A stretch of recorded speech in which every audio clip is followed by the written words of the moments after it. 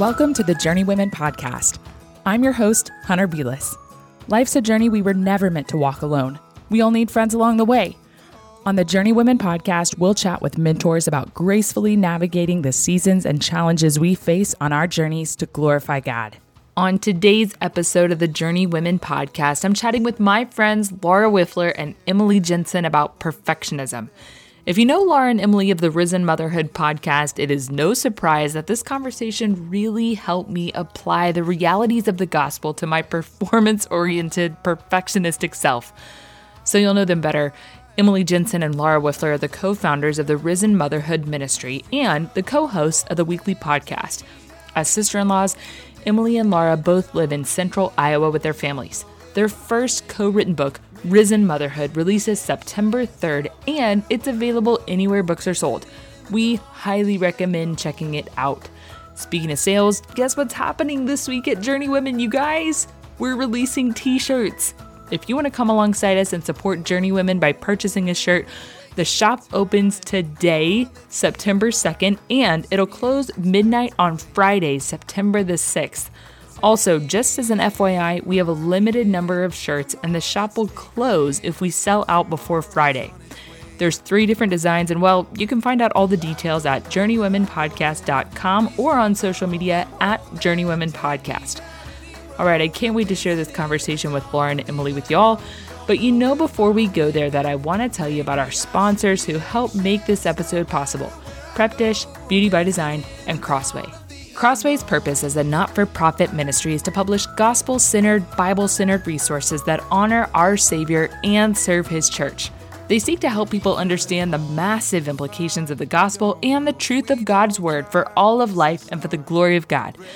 The best way to do this is to help people read the Bible for themselves, and Women of the Word by Jen Wilkin was written to do just that. This best-selling book challenges you to go deeper in your study of Scripture with a clear plan that you can use every time you open your Bible.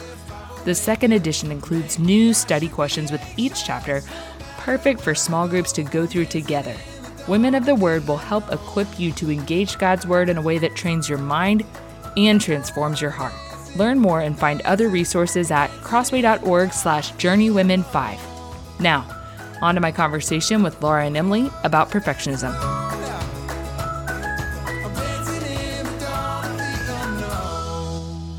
Laura and Emily, welcome back to the Journey Women podcast. Oh, thank you so much for having us. This is like the best ever to get to be on your show again. Yeah, we are so excited. It's like sitting down with a good friend and just this is like a real conversation that we would have with you, Hunter. This is awesome. I like worried that I'm going to say something I shouldn't say because I'm too comfortable with you.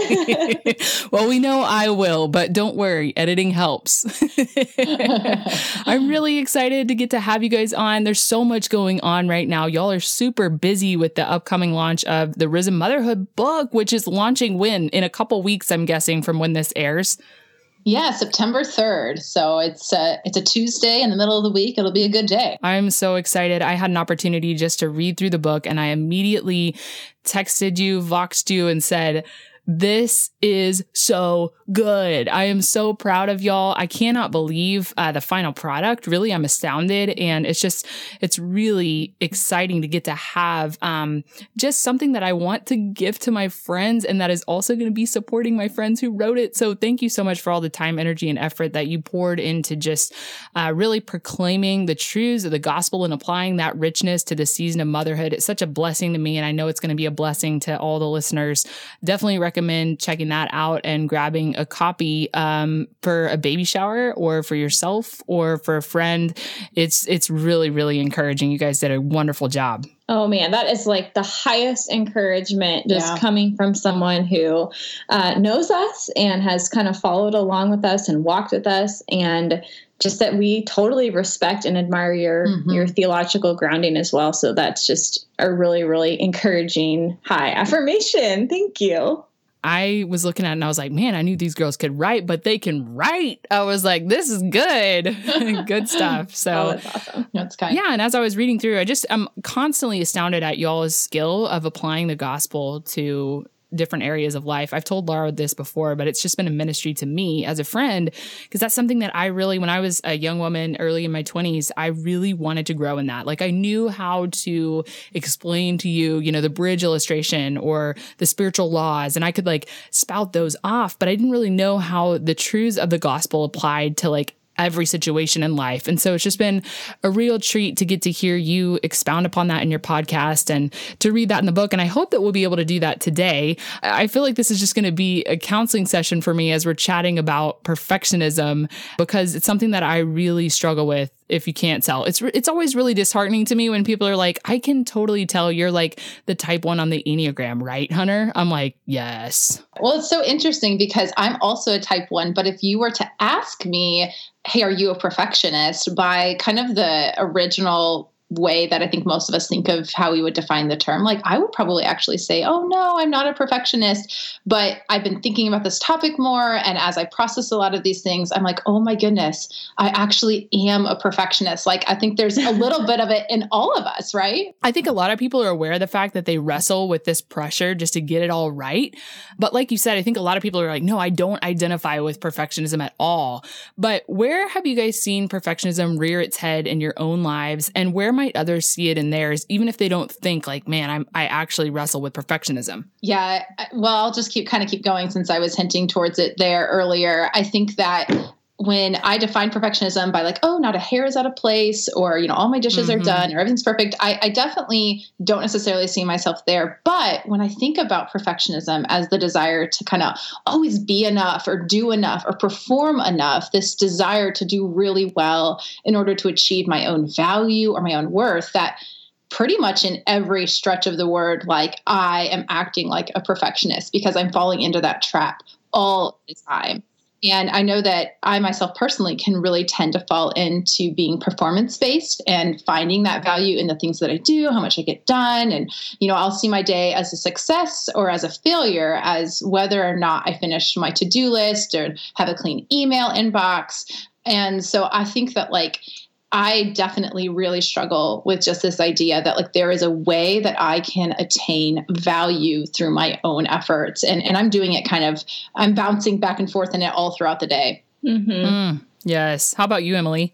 Yeah, I mean, I totally concur with Laura. I'm just like the little Enneagram 7, just floating around out here with 2 1s right now. We call her Ariel. Oh, yeah. Motherhood. I wish I had a little bit more of that in my life. I'm not going to lie. Supposedly, when we are functioning in health, we tend towards a 7, though. So I don't know. Your goals. Oh, well, thank you. Okay, Ariel loves gold. Okay, back on track. So I am naturally probably no surprise when I consider myself a perfectionist by this traditional definition. And I think Laura, I don't have these crazy standards. I shouldn't say crazy, high standards for the way every detail is in life. So, I can have wrinkles in my bed sheets and hey, the bed can even not be made and I'm totally fine. That's too far.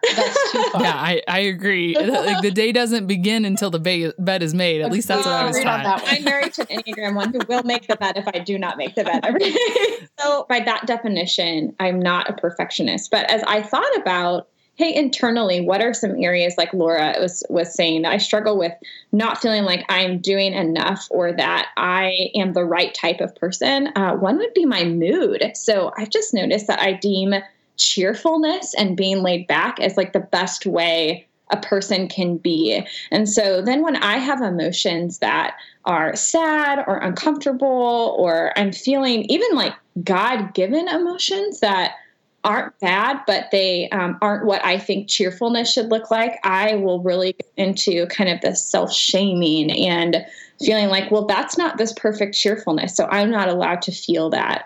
Another way that I've struggled with this is in my reputation. Mm-hmm. So I can feel very perfectionist about, I don't want to have a spot or a blemish or a word that people can speak against me, which logically, that's crazy. Even holiness offends people, but I have this desire to be seen as perfectly smart or perfectly has it together and is polished in kind of every area of Christian life. And so that can influence the way that I posture myself, even on social media, or what I share, and can become too much a part of my thought life. And finally, I was just thinking about I can be a perfectionist about progress. And so I'm actually not very competitive. And I've always thought it was really interesting. Like, why do I not mind just like sitting on the sideline or, giving up instead of jumping in and pushing hard? And some of it is my personality, but some of it is, I think, because if I can't perfectly execute something and like guarantee that I will succeed and that I will win, I'd rather just laugh about it and pull myself out and I'd rather just pull myself out and not try at all so that I don't have to look foolish. So even like that disengagement or kind of like having this disgust with my lack of progress, to me, can really be a byproduct of perfectionism.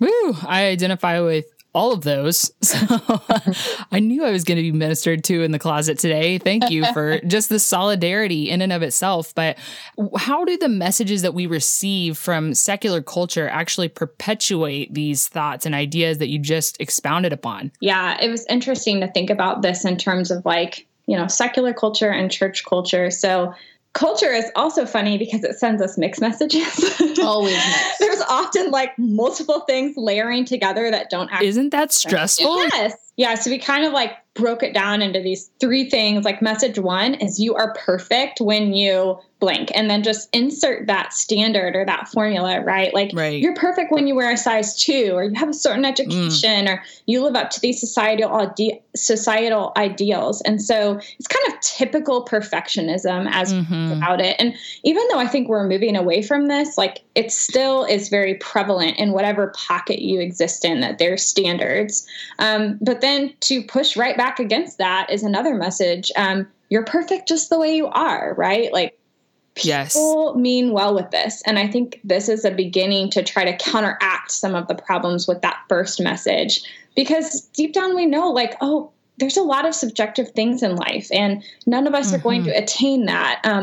But unfortunately, like this message then goes too far the other direction, and it often like disregards God's design, or it doesn't acknowledge that there could be anything bad or unholy in us. And it assumes that like every thought I have, desire, intention is meant to be accepted and glorified. So this is kind of like that moral relativism piece. And then I think another message we get that, of course, again, doesn't resonate with all of these is you don't need to be perfect. So like if the first message is embracing perfectionism and the second one is internally embrace who you are as perfect, this is kind of that outright rejection of the concept of perfection. It's just like, hey, let's just forget it. Like I'm bitter. I can't do this. No one can do it. And so let's all be okay with the mess that we are. So that's kind of like how we were thinking about culture. But this really, I think, goes into Christian culture as well. Totally. When we're in our churches and we're thinking like, okay, be perfect, like your heavenly Father is perfect, which I think we'll get into later in the show. But effectively in a church body, this can feel like be sinless. Like especially if you're a leader, like you're on a pedestal, you cannot ever stumble. You cannot ever be vulnerable. You can't ever reveal something that's going on in your heart, or just kind of the normal people in the church sometimes feel like they can't share their struggles.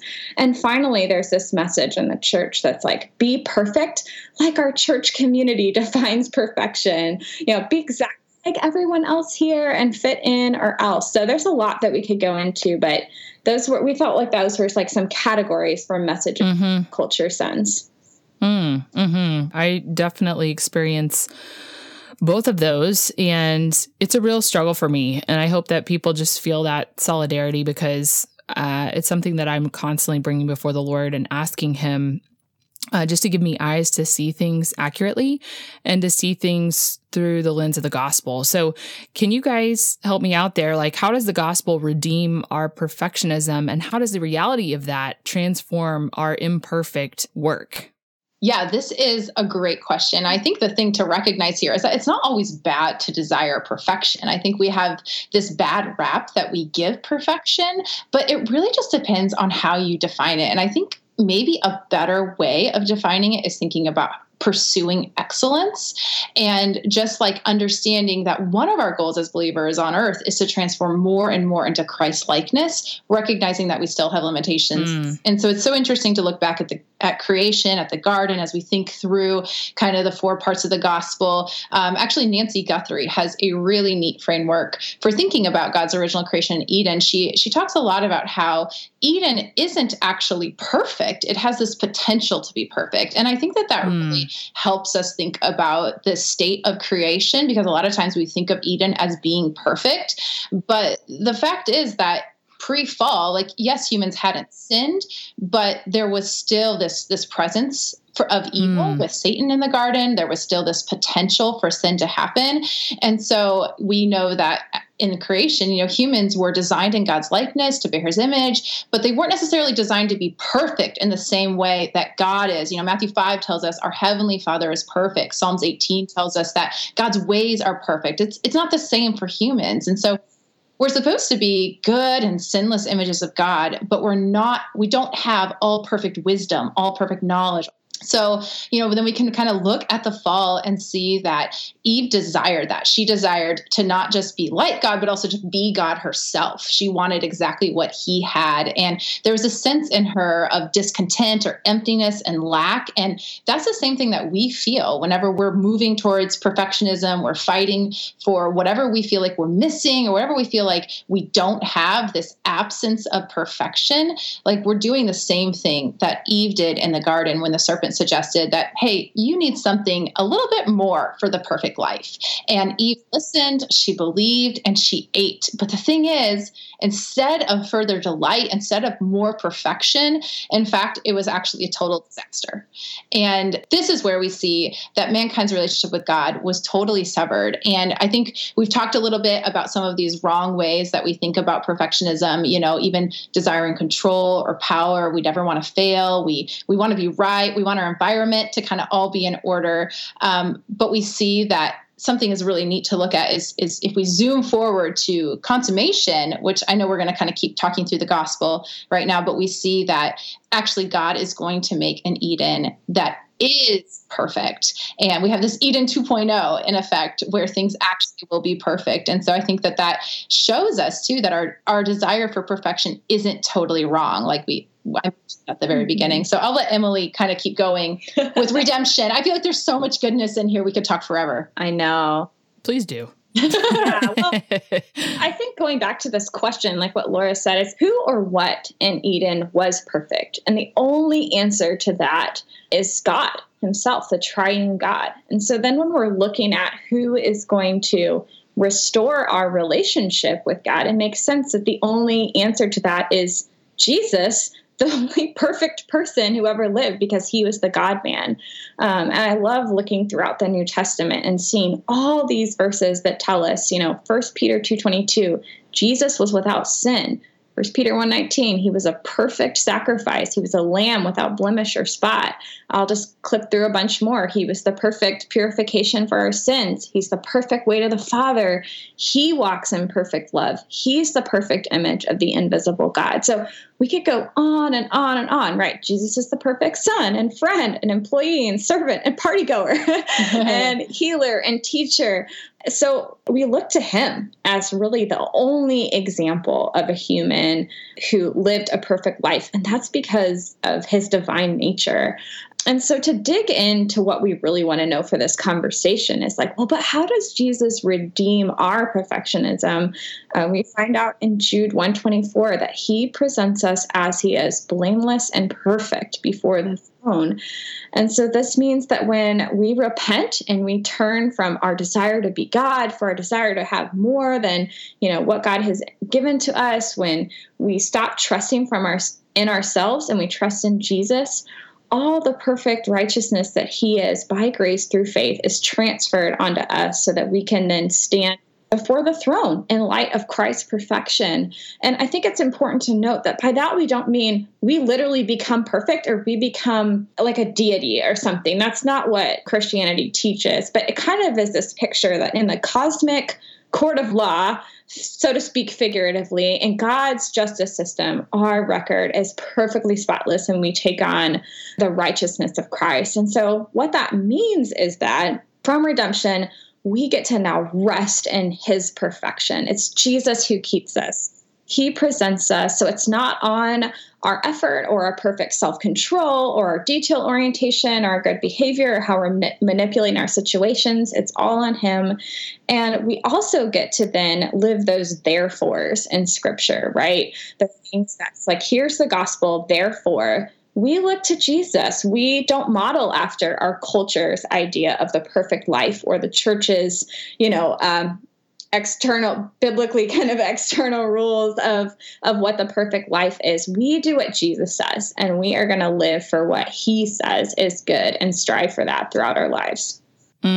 Yes, I love that. I love just this picture of moving out of the gospel, like sitting in the gospel and resting in the gospel, as you mentioned, and then moving forward and working from a place of rest. But so often as I'm going about this work, I find myself working for rest as opposed to resting in what Christ has done. So what do y'all do when you find yourselves there, when you're resting in your performance or striving from a place of wanting to get it all right, as opposed to resting in what Christ has done and knowing that you have been made perfect because of his finished work? Yeah, this is such a great question, something I fall into all the time. And I think that the biggest thing is doing exactly what you said, like flipping the narrative, right? Like we're trying to rest, but we're doing that on our own volition or on our own power. And I think for me, I'll start to notice myself failing in this area or resting in my own performance when suddenly I feel like, oh, things are starting to crumble, or I'm starting to have more fear, or the doubts are coming faster. I'm not sleeping well. I have a lot of worry, or maybe even some anxiety at night. And,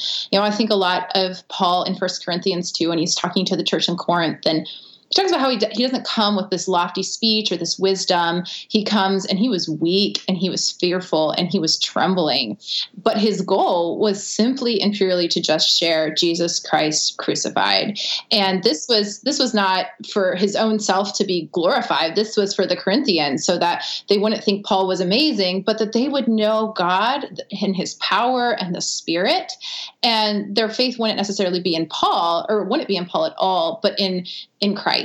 And I think when I step back and I think deeply about, hey, what am I worried about? Or why am I trying to be performance-based and living in that way right now? I realize that I'm depending on my own effort for my own self-glory. And I'm trying to do it so that I look good in front of others, or I reach some standard that I believe will make me feel valuable, that will help me sleep better at night. And so I think that first thing to do, and for me, this kind of sounds silly maybe, but is to actually take intentional physical rest. So being someone who is performance-based, the biggest thing that I can do to remind my heart of what my mind knows is to stop and sit on the couch, or to go on a walk, or to play with my kids, and just to take a moment to remember I am not a deity.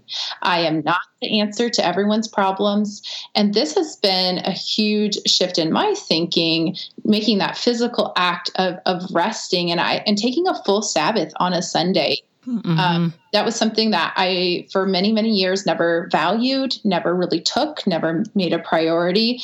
But when I started realizing how performance-based I really am, that was one of the first things that I implemented. And honestly, one of the best things for my heart to say no to perfectionism. And so if there is someone struggling with that right now, I mean, that is like my best advice, particularly who are more kind of driven or type A personality. I think of Psalms 127 when the Lord's just saying, it is in vain that you rise up early and go late to rest, eating the bread of anxious toil, for he gives his beloved sleep. And that has been just such a comfort for me as I remind myself of what's the life that God calls me to. It's not a life of anxious toil and striving for perfection. It's a life of rest and sleep in him, because I trust and rest in him.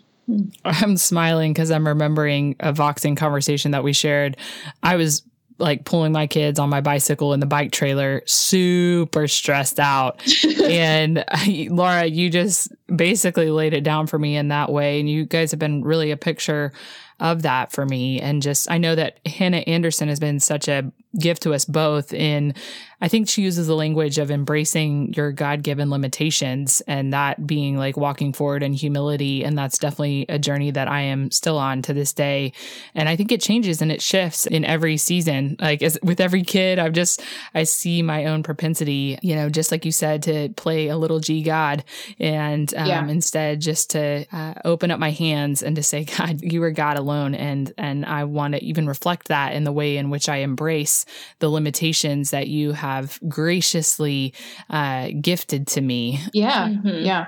How does finding our identity in Christ and knowing who we are because of what he's done to us and for us actually enable us to move forward and reflect his perfect love to others? Yeah, I mean, just to start kind of at this high level, I think it's this self-focus versus a Christ focus. And so when we haven't yet fully believed or trusted in this reality that Christ is perfect on our behalf, we're going to be just obsessed and worried about making ourselves perfect. And so that eats up a lot of time and energy and worry and resources when that question is not settled in Christ, because we're going to be doing everything in our power to kind of settle that question, whether that's aesthetically, I need to look a certain way. My task list needs to look a certain way. I need to, again, appear or have things ordered according to the way I want my environment to be controlled. Like we all have, I think, lived in that striving at one point or another, and we know that it's exhausting. And when we are exhausted by that, it's very difficult then to be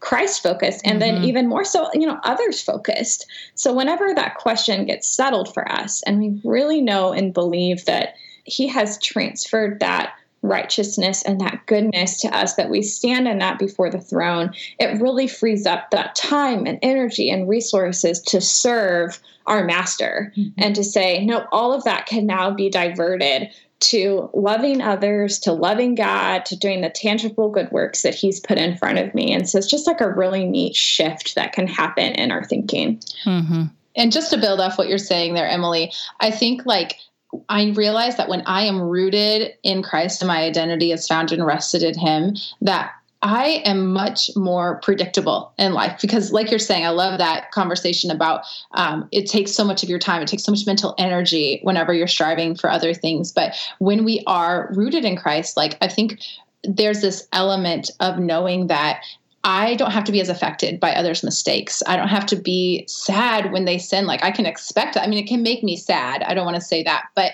this idea that when I'm trusting in myself, my heart is much more unpredictable. It's much more volatile, not only for those around me and in the way that I respond to them, but I don't even know how I'm going to respond to something. And it's kind of an awful place to live. And it's kind of an awful place for my family and those around me, because I think that everybody else's sin and attitudes and the things that they're dealing with affect me a lot more. And I'm already really struggling because I find that, I'm placing my pride in wanting to be the best, or I'm placing my identity in my fear, telling me that I'm the worst. And my heart is just kind of going through this whiplash. And so I think that when we root our identity in Christ, our responses become much more steady, because our hearts are not wandering through all these unfulfilled desires or these hopes for our own efforts and perfection. And so that's when we can truly respond in kindness, or we can truly be patient when others fail us, or we can really trust God even when we're not sure how things are going to be sorted out. We can display imperfectly, not perfectly, Jesus' perfect love to others. 1, 2, 3, 4. I know you guys are loving this conversation with Laura and Emily, and because of that, I want to tell you about the other sponsors who help make it possible: Beauty by Design and Prep Dish. With a new season of life in New Hampshire comes finding a new normal for our family, and cooking healthy meals is one less thing I have to think about when I use Prep Dish. Prep Dish is a healthy, subscription-based meal planning service that helps you save time and money. Prep Dish is offering our listeners a free 2-week trial of their keto meal plan or their gluten-free and paleo meal plans. You'll save time by having a grocery list provided to you once a week, and easy-to-follow instructions to prep all your meals at one time for the entire week. Prep Dish helps you make the most of your time in the kitchen while allowing you to feel good about the meals you're providing for your family. Try them out today so you can serve amazing meals to your family like smoky paprika chicken legs with a trio of roasted vegetables or turkey and zucchini lasagna. Delicious. To try Prep Dish free for 2 weeks, go to prepdish.com/journey. That's prepdish.com/journey. Our other sponsor for today's episode is Beauty by Design. Ladies, taking care of your skin can feel overwhelming, but there is a product that customizes specifically to you and it's easy to use called Beauty by Design. They made it so simple to have personalized skincare. I took a quick skin survey, snapped a selfie, and had a consult from a personal esthetician. Getting a skin diagnosis and precision-matched products customized specifically for me was totally seamless. My esthetician followed up with me, and she was available to answer questions via text anytime, all for free. I love that they offer over 100 products and 250 plus natural performance ingredients that are vegan, cruelty-free, paraben-free, and sulfate-free. There's no obligation and no risk when ordering with Beauty by Design. Get your personalized skin plan from a licensed esthetician and a free serum valued at $60 to attack your top skin concern just by paying shipping and handling. Try before you buy and get real results that are guaranteed to work. Go to beautybydesign.com/journeywomen and use the promo code JOURNEYWOMEN today to start your free trial. Now, back to my conversation with Laura and Emily. Yeah, well, that just brings us back to the verse that we were talking about, because you said, imperfectly we're doing this. And we all know that. But then we see things like we see in Matthew 5 when Jesus is saying in the Sermon on the Mount, like, therefore you must be perfect as your heavenly Father is perfect. So what do you think he meant by that? This is such a good question. I feel like this is classic, like, if you just take a verse out and, take it at face value without really looking at the context, we can begin to have maybe some wrong thinking about what a verse means. So if we dig into this, of course, there's always like multi-level interpretations and a lot of different nuggets of truth in any verse we're looking at. But at a level, this is in the context of the Sermon on the Mount. And this verse is framed primarily, I think, to reveal what we're not. If Jesus was, calling out, asking, hey, is anybody humble? Anybody mournful, meek, merciful, pure in heart, peacemakers? So it's kind of like the 10 Commandments, right? Where there's some boxes, somebody sitting there checking at the beginning. They're like, okay, yeah, I never murdered anyone. I've never done this other thing. But there is also this other aspect of it that, you can't perfectly fulfill. Oh, thou shalt have no other gods before me. Well, I guess sometimes I do worship other things. So the Sermon on the Mount takes us to that deep level and says, nope, it's not enough to just check those superficial boxes. We're actually not able to inherit the kingdom of God because of our lust and our desire for control and our hate that's in our hearts and all these things that are deep, deep down. So at the end of the Sermon on the Mount, or at least towards the end, or let's pause point here, the hearer should be left wondering, how are they ever going to get into heaven? And Jesus kind of gives this mic drop statement by effectively saying, look, if this isn't enough evidence, how about this? You have to be perfect like God. And everybody at that point is like, you're leveled out. Yes, everyone at that point. Everyone is disqualified. And I think it leaves the hearer ready to know why they need Jesus, the perfect man who is standing there in front of them, perfect like God. What's his role in all of this? I think it's designed to have us ask that question. Yeah. And it's really interesting too, because just before in Matthew 5, Jesus is talking and he basically says, hey, I'm not going to abolish the law. I'm going to fulfill it. And so he is teeing it up to say that I am the perfect one that is going to live on your behalf, that will fulfill and measure up to God's perfect standards in your place. And so Jesus isn't asking us to be perfect. He knows full well that we cannot be perfect. But in him, we are made righteous before a perfectly holy God. And I think it's interesting to think about what righteousness is. It's this quality of being morally right, free from all sin and guilt. It's perfection. And so it's really quite amazing when you think about Jesus being willing to kind of die in our place so that we can be next to God and like we can be perfect as our Father is perfect. And it's really a beautiful, beautiful calling when you understand what that passage means. Right. And we were continuing to look in Matthew after he gets through kind of this long sermon. all of a sudden there starts to be these examples of people who were healed in faith. There's like a ton of stories back to back to back.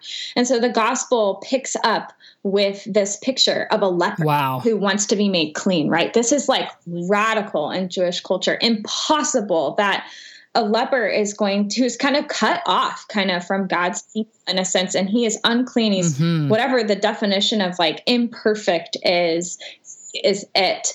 And Jesus, makes the impossible possible. He reaches out to him and makes him clean.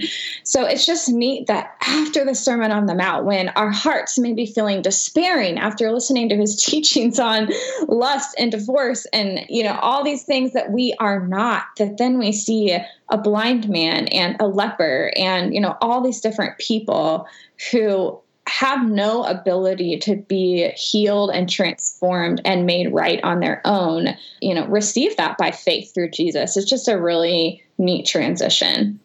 It stirs my affection for him. I am led to worship. And this is why it's so important. And this is why I long so greatly to be able to apply these truths to my everyday life, which is why so much of this conversation is revolving around the concept of how we apply the reality of redemption to our everyday lives. So how can we gain a greater ability to see God and our own lives through the framework of the gospel? And how can we filter what we're experiencing in our everyday lives and in our world, in the world around us through the gospel? Yeah, this is a great question. And basically what the entire ministry of Risen Motherhood is built upon, because we had these same questions. We were asking these same things about our faith. And we definitely talk about this in the book. But the one way that I know a lot of people will probably know us for, that we tend to do it, is through walking through these kind of larger 4 points of the gospel that you find within the meta narrative of scripture: creation, fall, redemption, and consummation. And so there are lots of ways to make this work. We are not the inventors of this either. I always feel like we need to give that disclaimer. We're not that smart. We did not invent this. This is wiser people that have gone before us have probably built upon these concepts as well. But we tend to use this as a guide for our thinking. And it's so great to take a topic like perfectionism of what we've done here, and you can walk through these 4 parts. So creation, what was God's design? How was this planned originally when there wasn't sin that was present or there wasn't brokenness involved? And then you work through the fall. How does sin and brokenness impact whatever you're facing? What are the heart motivations when we're not worshiping God? What are the things that are outside my control, the things that sin has broken in my environment? It may not be sin in your own heart, but there may be things affecting the way things go that are in the outside world and in culture. And the next thing is to look at redemption. How does Jesus restore relationship with him, and how does that impact the way that we can act and respond in the situation? And so much of life goes back to the heart. And I think that's so important to remember, that it's not about controlling your outside circumstances. I think anyone who's lived longer than, a few years knows, hey, you don't control your outside circumstances. Word. It's always going to go differently than you think, but you can control your heart, and you can control the way that you respond to things. And then lastly, we think through consummation. So this is when Christ returns, when he makes the new heavens and the new earth, what happens then? And how is this a hope for me? How can I cling to this? How can I look at the coming future and God's big, big story that he is writing, that I play a part of? And how does that change the way that I can live with hope in the situation today? And so those 4 facets can help us process through the world. It's not a formula. We wouldn't want anyone to totally think like, I got it in the bag if I just walk through these questions. A lot of times we're left with even more questions, but that is one nice way to think about the world that we live in and some of the unique situations that we all face. It's interesting too, as we've worked through this, Laura and I have been now processing things through this lens for years and have literally probably done it, hundreds of times, different topics. And we've also learned that as simple as this is on a level, there is also mystery and complexity to it. So I think we would also caution people as they hear this formula and there's this excitement that wells up in your heart, like, oh, I got this. I'm going to be able to kind of figure things out, that a lot of this interpretation relies on a solid overarching understanding of scripture. And the less that somebody really knows their Bible, the greater the chance is that there's going to be interpretation errors, or it's just really hard to string these pieces together. So we would always encourage, like, this is done alongside long-term study of scripture. I think additionally, we always have to be careful because we can make the Bible say whatever we want. So this is a framework, but it's not an excuse to take things out of context. So for example, this is going to be silly, but looking at God's design, oh, well, God put Adam and Eve in a garden. Therefore, like, it's against his design if you live in a city, and we should all strive to live on a farm and be in a garden. It's like, well, yeah, we have to look at that in the context of the whole scripture. Like, what is that? So we just always want to be aware that that is an issue. And just like Laura said, that it's not a formula. The point of this is not that, oh, we're going to process our problem through and like spit out the answer on the other side so that I don't have to depend on God anymore. Look, I got my answer.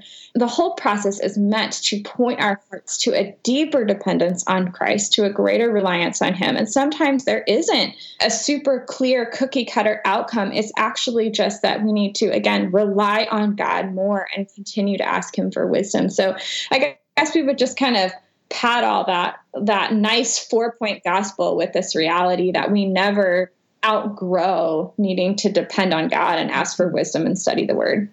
I am always trying to just do things on my own and in my own strength. And I absolutely hate that. I long to be rid of that. But even in like preaching the gospel and preaching the gospel to myself, I can get perfectionistic. I think just remembering that the goal is worship, that the goal is intimacy, that the goal is joy in Jesus. And so that helps me to remember to utilize even like a method like that, where you're looking at how to apply the realities and the richness of the gospel to your everyday life, but to do that with the aim and the goal of really knowing God and loving him. That's always where I have to hang out, even though that's been such a help to me in growing in my ability to connect it to everyday moments, because I did find that like I knew the truth of the scripture, but then it was hard for me to apply it to everyday life. And that's something that I've mentioned you guys are so good at, that you guys have been such a help to me in. I know there's so many questions that listeners have, myself included, just about what that looks like. Do you have any other tips, just kind of encouragements, exhortations about what it looks like to grow in our ability to connect the gospel to these everyday moments in which we find ourselves wanting to perform? Yeah. I mean, the ability to learn about the gospel is everywhere. You know, every moment that you breathe on this earth, I feel like, is a chance to learn about how to apply the gospel. And so we think of it as coming from both through reading God's word, his inspired word that is living and active, but also through kind of living through this book of life, you know, and they go hand in hand. We're embodied beings on this earth. We live here, and this is the reality and the time and context that God has set us in. But then we also have his word that is completely timeless, and it's an overarching authority in our lives. But we have to look at how those things flow together. And so, of course, the first thing we would always suggest is to read and study the word. This is what Emily was just talking about, is get in your Bible, read it over and over again. There are a million different ways to study God's word. There are, Hunter, you have podcasts, tons of shows on that. So go in Hunter's archives and look, and you will find lots of ways to study God's word. And that is like the number one place to start. But then also thinking through, okay, I have a situation in front of me. I have this moment where I'm impatient and frustrated right now, or I am doubting God's promises, or I have some road rage. Those are just great moments to just stop and pause and remember the truth of the gospel and walk yourself even through maybe those 4 parts of the gospel. So much, I think, of learning to apply the gospel is pausing and taking a moment to say, okay, what is this? It's not something that I think for Emily and myself, we can kind of say, oh, it's a little more natural. I mean, we've had however many years of practice, but particularly if this is a new skill set for you, we would just encourage you to slow down and take a moment, or write yours down in a journal and kind of walk through some things, because it's not just going to like click all of a sudden and you're going to have the right answer. In fact, if you're whipping it from the hip, it's probably going to be wrong, you know? And always remember to start with the heart. So I'm going to let Emily go. Oh yeah. This share is all, more stuff. Yeah. All super good. So another thing we would just encourage is conversation with other people. So it's not ever good for us to interpret the Bible and try to apply it to our lives isolated apart from community. We of course loved your show with Susan Hunt about the local church. So go listen to that, be a part of the local church and love the church. The whole series on the church. Oh yeah. Amazing. The whole series. Go hear the whole series. So good. I shared it with some people. Thank you, friend. And apply the gospel and get input from other people. I think sometimes people that are wiser or they're just more objective can look at our lives and help us see how the gospel may apply. Of course, pray. Yeah. Ask God. Listen, we have the Holy Spirit living inside of us if we are followers of Christ, which means he's there. He wants to help us discern his word and apply it to our lives. Sing. Find songs that have the gospel woven right in. I mean, Laura and I would both say, we cannot tell you how big of an impact, especially on days when I cannot think about anything. My brain is complete mush. I'm having a terrible day. I am overwhelmed, but my spirit, I can sing a song with God. I can sing a hymn with gospel. Yes. And that can minister the gospel to us.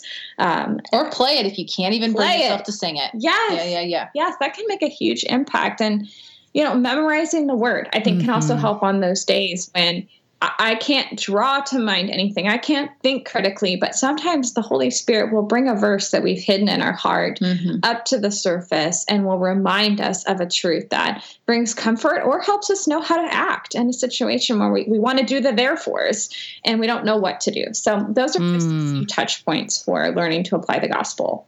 That's super helpful. I mean, I feel like you guys have already answered it, but do you have any other resources that you'd recommend to somebody who wants to grow in this area? Oh, yes, of course we do. We love resources. Probably our tops that we would recommend. I mean, there are many, many, many, but we love Gospel Fluency by Jeff Vanderselt. And then I need to read that. I haven't even read that, guys. Read it, friend. Okay. Another one would be a Gospel Primer by Milton Vincent. Yes. And then, is this a shameless plug? I mean, Risen Motherhood book. I am shameful. Absolutely. Hoping they already got it. But seriously, I mean, let me just expound upon this. I think a lot of the listeners are not in a season of motherhood. And so they're like, this doesn't apply. But the book, and then also some of the shows that you've done, even if you're not a mother, I really don't know of very many ministries that are honing in on the gospel in this way. And so it's a real help if you're looking to grow in your ability to apply the gospel to your everyday life. I promise you that the principles will apply even if the practicals don't apply. Yep. So go check it out for sure. Okay, well, you guys have both been guests on the show in the past, and so I thought I'd switch it up for those of you who have been on multiple times, and I'm so excited to hear this. Looking back at your 25-year-old self, our age demographic is 22 to 34. So looking back at your 25-year-old self, what's one piece of advice that you would just sit across the table if you're having coffee with her? What's one piece of advice you would offer? Oh, man, I would tell... Let's see. That was 8 years ago. I realized the first time I typed it 7 years. I'm I didn't count right. I'm actually older than that. You lose track of your age at 30. I know. I have no idea. I'm 30 plus. It's so true. 30 plus. So I would tell Emily 8 years ago, do what God has given you to do today with faithfulness. And stop worrying so much about how you're going to get to where you think he might be taking you. I think that in that season, I was about to have my first child, and there were some seeds in my heart already, desires to do some of the things that I actually get to do today with Risen Motherhood or writing or speaking. And I think I kind of felt I don't really see anything that big happening or that exciting happening. And I didn't realize God was working out a lot of those things, but guess what? There was going to be a lot of years of plotting and being quiet and just Bible study on my own and things I was doing in my church and faithfully raising little children, whatever that looked like. So I would just encourage her to, not that I shouldn't have any dreams, but just to be way more focused on just trust God and be faithful with what he's given you to do today. He is doing a work, and he has every right to take me wherever he wants to go at whatever timing that is. And what's neat is in my 30s now, I feel way more comfortable with that concept than I did in my 20s. And I think it's just been one of the gifts of this season of life is there's a lot of things I don't feel relaxed about, but I do feel more relaxed with this idea of I don't know where God is taking me what does he put before me today? And so it's just a lesson to learn. Mm-hmm. That's encouraging. What about you, Laura? Yeah, well, I can just 100% echo everything that Emily said. I definitely needed to probably hear that when I was 25 and was going through many of the same things. But in a desire to maybe say something a little bit different, I think that what I would want to tell myself is just that God is going to show up in hard things for you. And there are going to be some dark days ahead, some difficult decisions, some things that you're not going to know what to do. You're not going to know where God is. You're not going to understand why he's putting you through that, or maybe why he feels even absent from you for a time. But just to remember that God is always faithful, and he is going to provide the people, the resources, the skill sets, and most of all, just the grace that you need for every single moment. And I think that I would want to remind myself sometimes that sometimes the shadows are the places that I think God shines the brightest, and you only see that looking back. And there's always grace that awaits you. You can't see it yet. You're afraid of it, but that grace will be there. It will meet you at the perfect time. And just remember that God holds tighter to you than you could ever hold to him. He will hold you fast. Favorite hymn. That's potent coming from you. And I know Emily echoes that as well. So that means a lot, knowing your story. And I would just encourage people, if they haven't, just learn from you in that capacity, that you can get a little bit on Instagram, and it will bless you to know the context from what you're speaking. So guys, it's been a joy. We're not done yet, but I want to hear, what is one thing that you're looking forward to in your journey with Jesus? And I kind of think I know what you're going to say, but maybe not. Okay, you'll have to tell me if this is what you thought, but I think for me, I have been loving growing older. And I think I was thinking, I'm going to mourn when I'm out of my 20s. That's your prime years. It's like the whole world is in front of you, and it's so great. But I have been loving just every day that goes by, and I become more and more comfortable with who I am, who God made me, the limits that he has given me. And I'm finally starting to just accept them. And I think that it's just so wonderful to rest in Jesus and to grow my love for him. And so I am looking forward to however many years the Lord gives me to do that, and to see how my knowledge and devotion for him grows and deepens. I think I look back over the course of Risen Motherhood. We've been around for 3.5 years, and Emily and I probably started talking about these things about 4 years ago.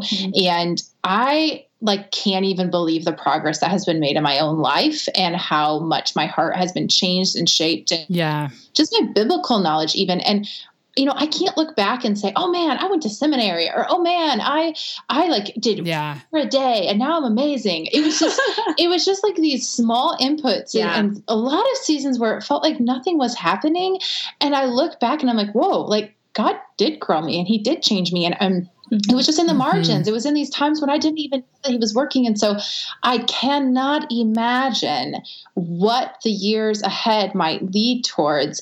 And not because I want to be so great and so awesome and this amazing, God or whatever. I mean, I want to be that. I want to be a woman of God, but because every year I fall more and more in love with Jesus. And so what happens when I add another year? And I think that I can't love him more, or my heart will explode.